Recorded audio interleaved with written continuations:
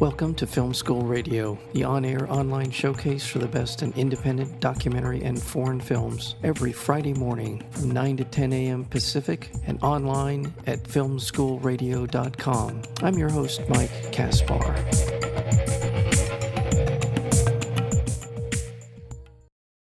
Alvin Ailey was a trailblazing pioneer who found salvation through dance. The documentary film, Ailey, traces the full contours of this brilliant and enigmatic man whose search for truth in movement resulted in enduring choreography that centers on the Black American experience with grace, strength, and unparalleled beauty. Told through his own words, the film features an evocative archival footage as well as interviews with those who knew him best. The film again is called Ailey, and we're joined today by the director, Jamila Wignot. Jamila, welcome to Film School Radio. Thank you. I'm so glad to be here. Yeah, thank you so much. Thoroughly enjoyed the film. And as I was saying to you just before we got started, I knew of him. And he seemed to be, from where I was standing, a prolific artist, as well as someone who had garnered an amazing amount of accolades for his work. Tell me a little bit about your introduction to him and what inspired you to make this film. My introduction to Alvin Ailey was completely happenstance. I was in college. The Black Student Union on campus had gotten group tickets, and off we went to see this company called Alvin Ailey that I hadn't really known about, and I had no idea what I was in for. And it was just this extraordinary experience of just a kind of really visceral, emotional impact. I felt like the entire audience fell away, and there I was watching these bodies in motion on stage, this kind of deep, expressive quality. I felt I'm watching these individuals, but I also feel seen. The whole evening just was kind of extraordinary way to discover modern dance, because it was the first modern dance company that I had seen. And I continued to be a fan of the company from that point on. And then in 2017, I was approached by Stephen Ives and Amanda Pollock of Insignia Films to make a documentary about Alvin Ailey. And I was just completely blown away that this film had found me. And at that point, I was just, interested in a film that would explore this dance company that I loved. And also, as a documentarian, for me, it was like, oh, this is going to be probably the most visual film I've ever been able to work on, visual in a way that visuals may be able to lead this story as much as exposition or voice or talking head. So all of that was a real reason for me to take this leap. And then as I got to know Mr. Ailey's story, I just thought, wow, here's the heart and soul of this organization. And I am so privileged to know more about him. And I was just really excited to make a film that would be told in his own words and would introduce audiences to the man behind the extraordinary company. Let's take a second to sort of describe his place in the sort of pantheon of people who are involved in dance in particular, modern dance in particular, but how he sort of fits into that in terms of our perception or, his regard in modern dance. Mr. Ailey is in the pantheon, although I would say, he's sort of, the modern dance movement begins in the 20th century, and there are, very notable figures in that group: Martha Graham, Merce Cunningham, Doris Humphrey, Charles Weidman. These figures who really are part of developing this new form. And I would say that, Mr. Ailey is sort of in that last part of that group. He sort of is there straddling, where the avant-garde is going to go and is more aligned with kind of the sort of original old school modern dance form. And, he isn't a dancer who, like Martha Graham or Merce Cunningham or his own mentor, Lester Horton, he isn't a choreographer rather, who has like a technique. What he does have is a kind of synthesis of styles. He sort of, in a very American way, takes from a little bit of everything and then, guided by music, really creates these, deeply personal modern dance, works that are rooted in the everyday experiences of Black people, largely, body of work. And I want to go, we will talk about his roots, but I'm also to kind of piggyback on what you just said. My introduction to modern dance has been very sparse and kind of random and haphazard over the years, but now I'm starting to connect more with it through films like yours. And one of the things that occurred to me, and correct me if you think this is an incorrect perception of modern dance or dance in general, is that in many ways, among the arts, theater and film and painting, in some ways, it's probably the first art of humanity, in the sense that movement and dance probably came before language and painting on the walls of the caves and all of that stuff. So, and watching the film, watching the work of Alvin Ailey, there's this kind of visceral physicality to it, but it's also very emotional at the same time. Yes, very, very lyrical. And I think that's right. I'm not a dancer by training, but that was something I was beginning to discover and feel. All these dancers talk about the kind of expressive possibilities of movement language, and the importance of, embodiment, of really being totally in tune with your physical instrument so that you can communicate.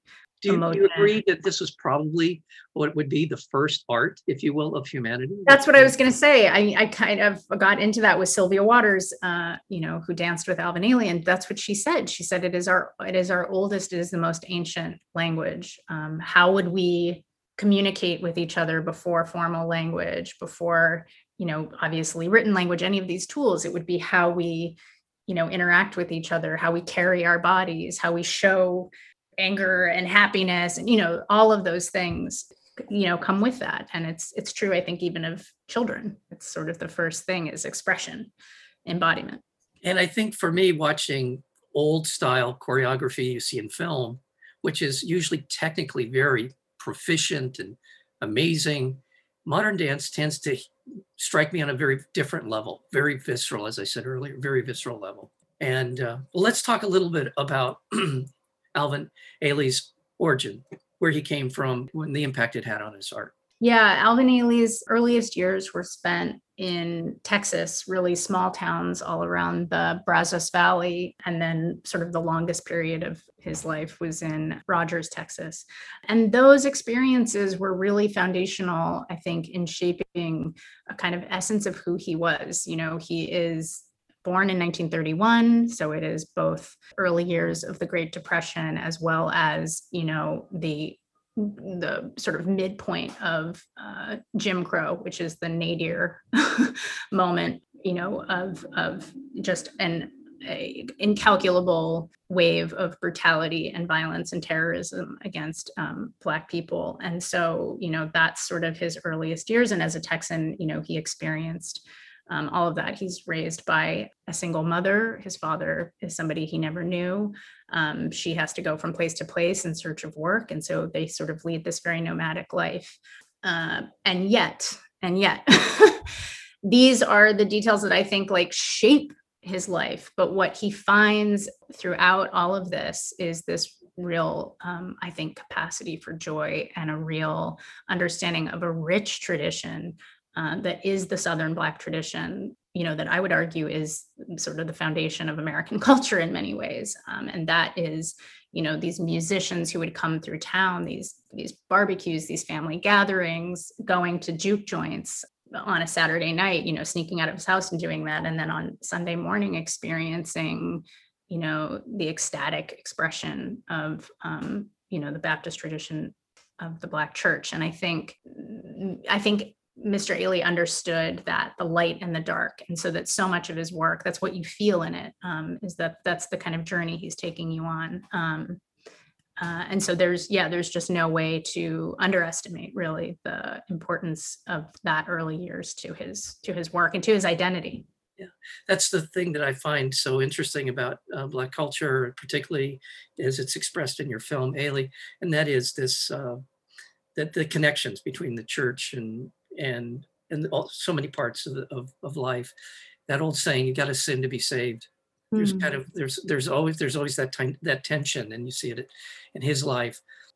And I want to remind our listeners, we're speaking with Jamila Wignot. She is the director of this wonderful documentary film about Alvin Ailey. It's called Ailey, and you should be looking for it. It's available, being released through Neon, which is a terrific distributor. It is going to be playing in New York City starting on the 23rd of July. You'll be there for your Q&A, I believe. Definitely. And then on August 3rd, it will be rolling out through theaters. So be looking for this.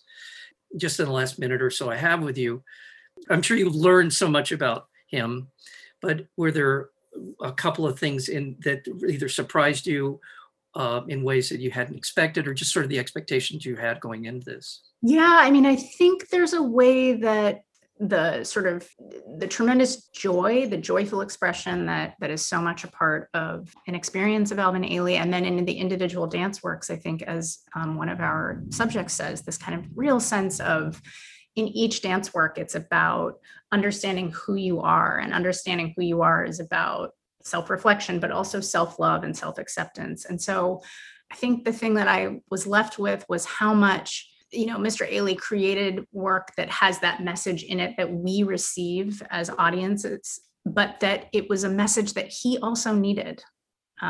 He wasn't a person who came to a place where it's like, oh, I have it.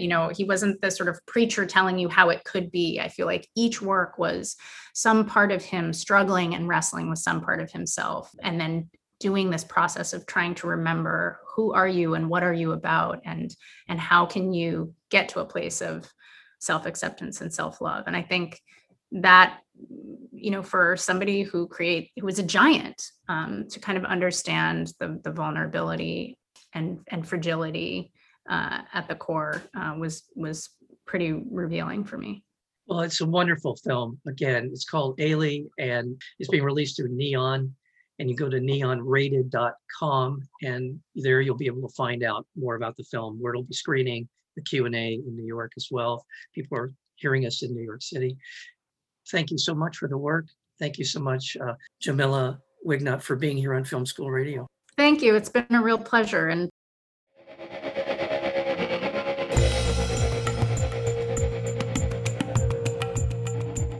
You've been listening to Film School Radio, the on-air online showcase for the best in independent documentary and foreign films. You can find out more about the program at filmschoolradio.com. I'm your host, Mike Kaspar. Thank you for tuning in, and we'll see you next week with another edition of Film School Radio.